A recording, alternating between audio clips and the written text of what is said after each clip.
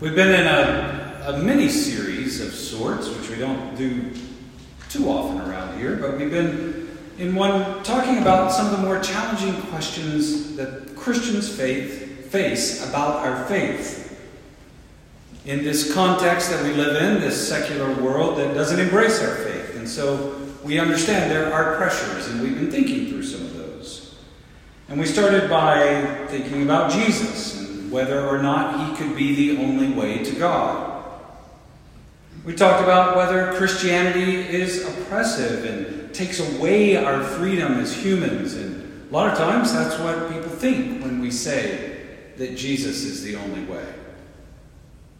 But we discovered that the Bible teaches that without Jesus, our wills are chained up and unable to choose and experience what joy in life is really all about. So Jesus frees us. And when the Bible talks about freedom, that's what it means. It frees our wills from sin and death to then now choose the good and what is right.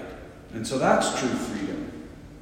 Freedom from darkness, freedom from our own self-destruction.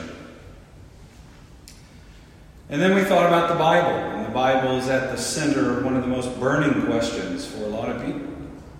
Whether this book can be taken seriously or not. How do we read it? Should we take it literally? And we only just scratched the surface of this very important question.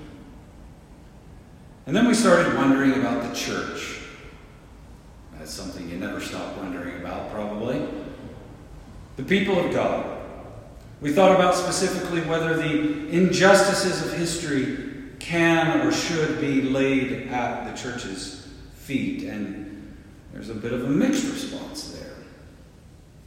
And then last week, Pat Roach spoke, and he helped us understand and feel deeply the reality that the church is the presence of God in the world. Now, that's not everything that we've covered, but it hit some highlights, and those are pretty important questions, aren't they? There may be more that we should ponder together. Addressing questions like this is sometimes referred to as the work of apologetics. Apologetics is an effort to answer the challenges to the Christian faith with some sort of coherent answers, some type of rationale. But I want you to hear that I agree with Pat when he quoted the church father Origen in saying that all the answers Christians could give the world for their challenges or their attacks don't really amount to that much because, did you catch this last week? The only true interpretation of the good news of God to the world is the people of God. Now, how jolting is that? You want to find God? You want to see Him? You want to encounter real faith and joy and hope and love? You want to know what it is to experience forgiveness and to have a new beginning. You want to have meaning in life.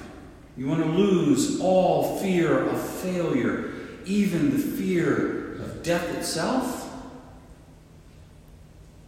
Well, the Bible says, settle in with the true people of God and you'll find God.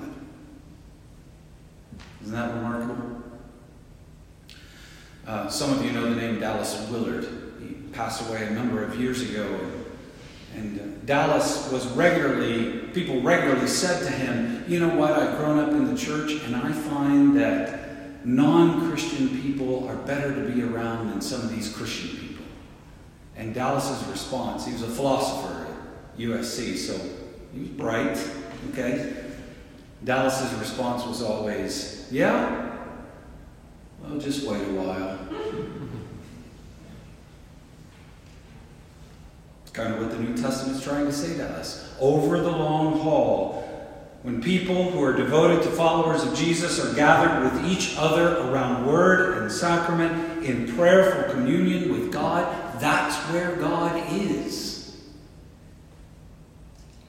And by the way, that's true for us in town.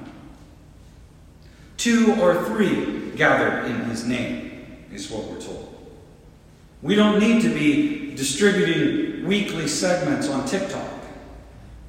Nor are we required to hit a critical mass of people before you'll be able to find God here. In-town church is the interpretation of the good news of Jesus to the world. And that includes you.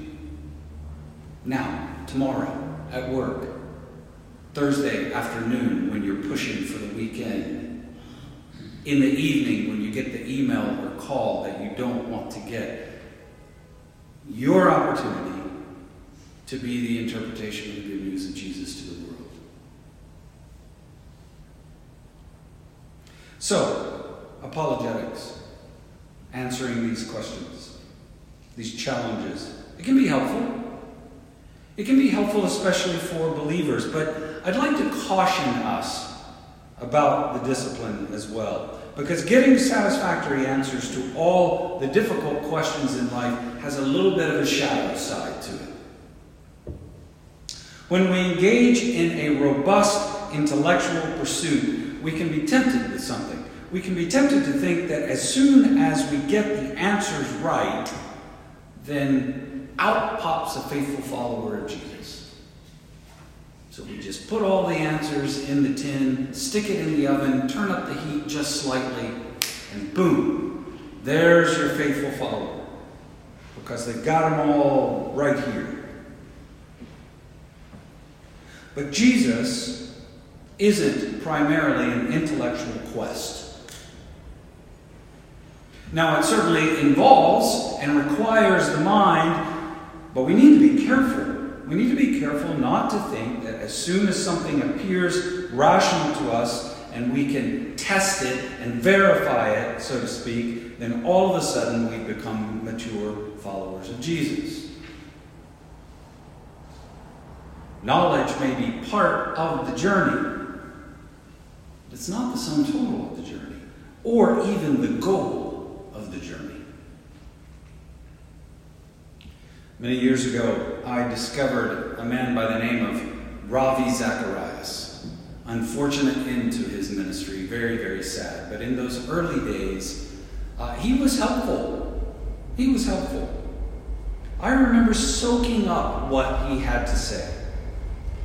He was giving me explanations for Christian truth that I hadn't heard before, and it helped me stand a little bit taller and get a bit more confident. And I appreciated that in that day. I remember listening to a series of studies on what Jehovah's Witnesses believed, because at the time I was working with a lot of them in my workplace. And I didn't know how to speak with them about their faith tradition, didn't know what to say. And I was dying to give them all the reasons they were wrong. If I could just convince them their beliefs were irrational, then obviously they would have no choice but to become Christians. I was really committed to this. I would listen to this on the way to work, and I would get them and rehearse the arguments, and then I'd bump into them and say, hey, by the way, have you ever thought about, and I'd try to engage these poor people. How do you think that went? Arguing people into the kingdom of God has never been terribly successful. And one of the reasons is knowledge in itself isn't the core of what it means to follow Jesus. There are other reasons why it doesn't go well, but that's one. Intellectual satisfaction isn't ultimately what we need. Part of the journey, but it's not ultimately what we need. Facts don't tend to change our minds, at least not very quickly. Knowledge and instruction on their own tend not to stick for very long unless our will gets involved.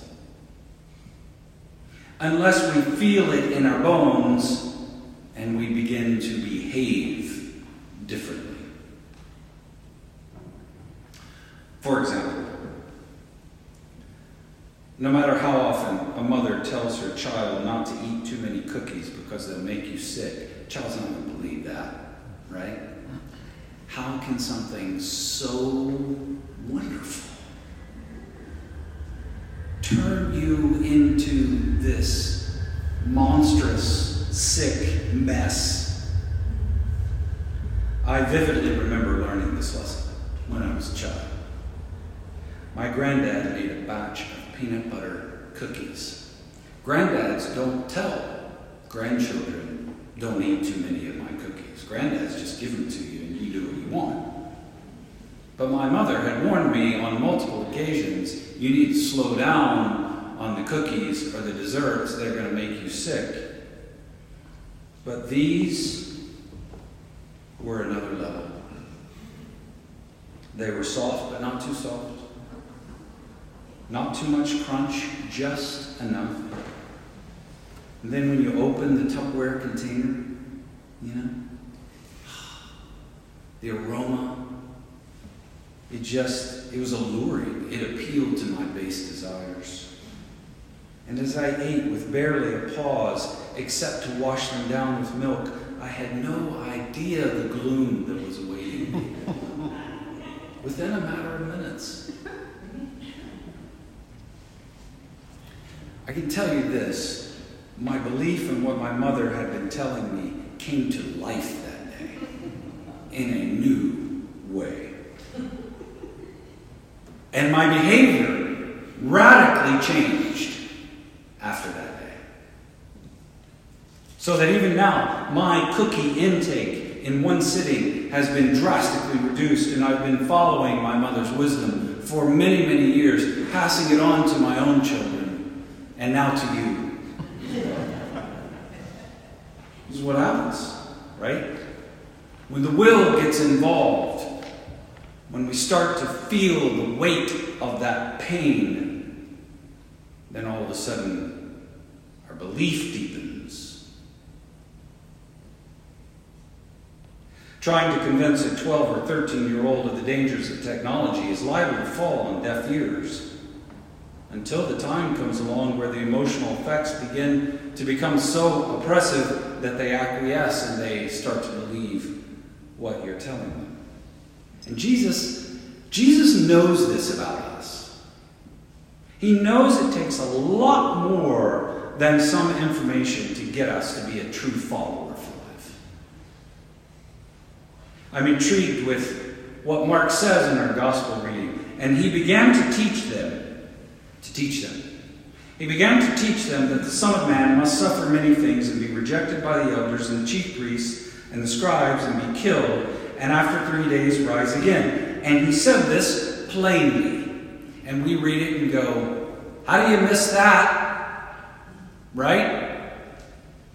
He said it plainly. He gave them the details. I will die, but after 3 days I will rise again. Mark makes a big deal of this. He tells us exactly what Jesus said. He said it plainly. This isn't one of those obscure, difficult parables that Jesus just says and leaves people hanging. But it's so shocking and nonsensical that Peter takes the Son of God. Can you imagine doing this? I love Peter. He's so awesome. Peter takes the Son of God aside and begins to finger wag, telling him to stop talking that way. I mean, come on, Jesus. You're going to scare off the scribes and the elders and the seekers. And we could use some influential people to get this movement going. Some power people. They've got some funding. That would help us. How do you expect to attract the elite, the intelligentsia, when you're talking about getting killed? This doesn't breed optimism, Jesus. And Peter represents so much of what the church wants today. Political power and influence. A bigger following. That's what Peter wanted. That's what the disciples wanted. They wanted a big following. They wanted the crowds. And the church today wants a big following. all in the name of making more disciples. Church wants to be the smartest ones in the room. They want to be in the court, in the temple, so to speak, with the elders, with the high priest. They want audiences there. They want to be welcomed and honored so that everyone will sit up and take notice. Give us a platform so we can be influencers. That's what we want. That's what the disciples wanted. And what was Jesus' response to all of that? Satan, Peter. You know, as if calling him Satan wasn't shocking and embarrassing enough, Jesus decides to twist the knife a little bit to Peter to make his point. Did you pick up on this? He first called the disciples over to him. So the disciples come over, and then he says, Peter, get behind me, Satan. So Peter was talking privately to him. Hey, you need to stop talking this way. And he says, hang on a second. Hey guys, come on over. Peter is Satan. And then, and calling the crowd to him, he said to them, if anyone would come after me, in other words, if you're going to be my disciple, you must deny yourself, take up his cross, and follow me.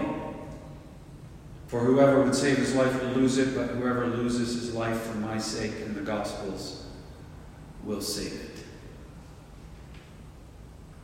Twisting the knife of humiliation in Peter. Poor Peter. Poor disciples.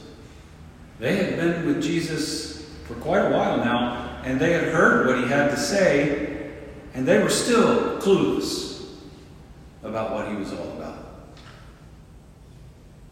They wanted the crowds. They wanted a bigger following. They wanted to make as many disciples as they could. And Jesus seems intent on running them all off.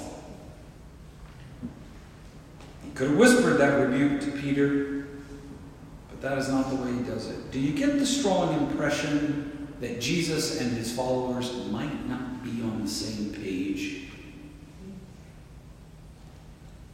Poor disciples. And poor us, here on the second Sunday of Lent, getting close to Jesus so we can glean more information about God and have our problems solved, and instead, he offers us an instrument of torture and death to carry around, our own personal cross. Why? Because what we need, ultimately, more than anything else, is not education or techniques for becoming more influential or growing a following. What we need is to have our wills bent in obedience to God.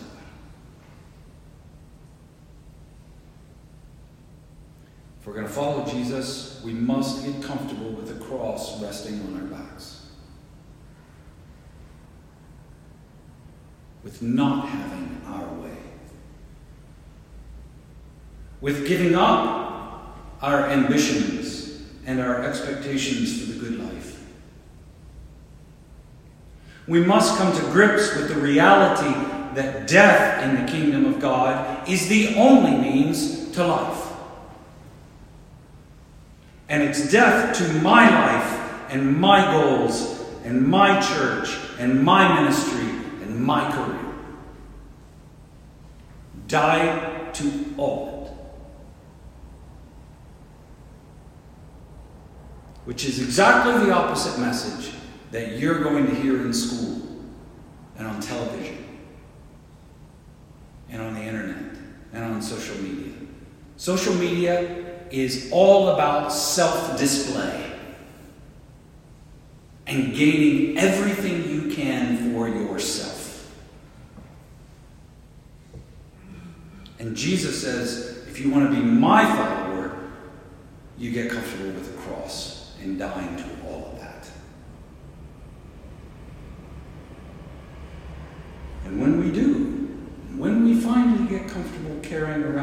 cross, along with all of its shame and all of its loss and all of its pain, that's when we're just beginning to understand what it means to follow Jesus. It's an interesting Jesus approach to apologetics. Rather than answering all of the difficult questions, he barely bothers to do any of that. He just says, here's a cross. It's going to be a little heavy. Follow me and do what I say. Funny thing happens to our faith when we carry these heavy crosses. You know what it is? Our belief and our reliance and trust and faith and childlike dependence on God goes through the roof. And the light of Jesus begins to shine. See, that's what the church is supposed to be. That's what origin meant. That's what Pat was talking about last Sunday.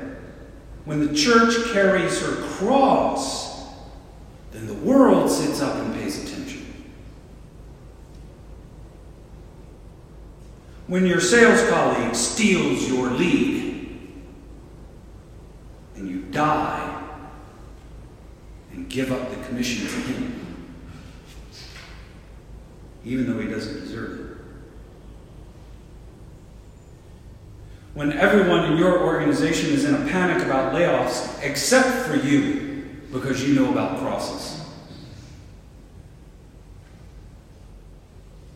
When your own medical and emotional issues are enough for 20 people, and yet you spend your time caring for your neighbors.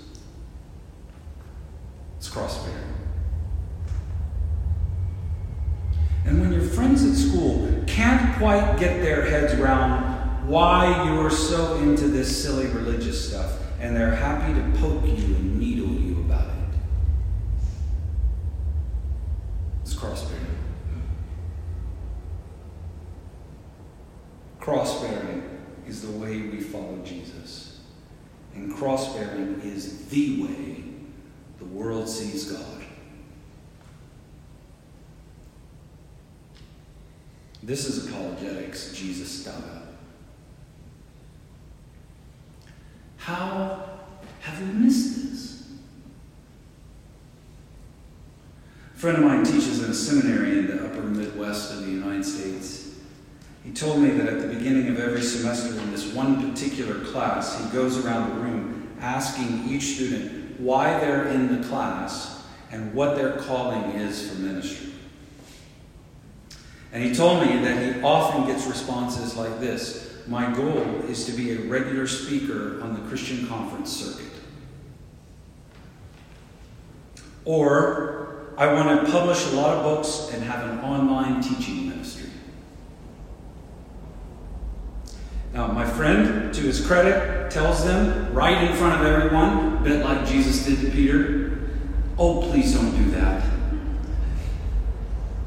Please, he'll say, if you're truly called to ministry, then go get a regular job and quietly serve a small group of people and learn what it means right there to take up a cross and follow Jesus. I don't think they follow his advice, but I'm glad he's saying it.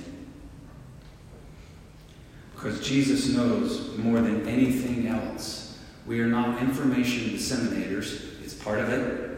It's part of the journey. We are primarily cross-bearers, dying to self so the world can see God. Now that may not be what you're looking for today. You may be looking for something else. You may be looking for blessing, for comfort. And Jesus gives us blessing and comfort. He does. But primarily he gives us this. And that involves a lot of risk for us, doesn't it? It's a risk to follow a God like this. And I'll be the first to tell you, sometimes the weight of that cross is heavy. And it feels like it's going to crush us. But just when we think it's going to. We discover that it's not a burden we carry alone. That Christ is with us, holding us and our cross up, so that the burden becomes, rather than oppressive, an adventure leading toward resurrection and eternal life. Dare we follow him? Thanks be to God.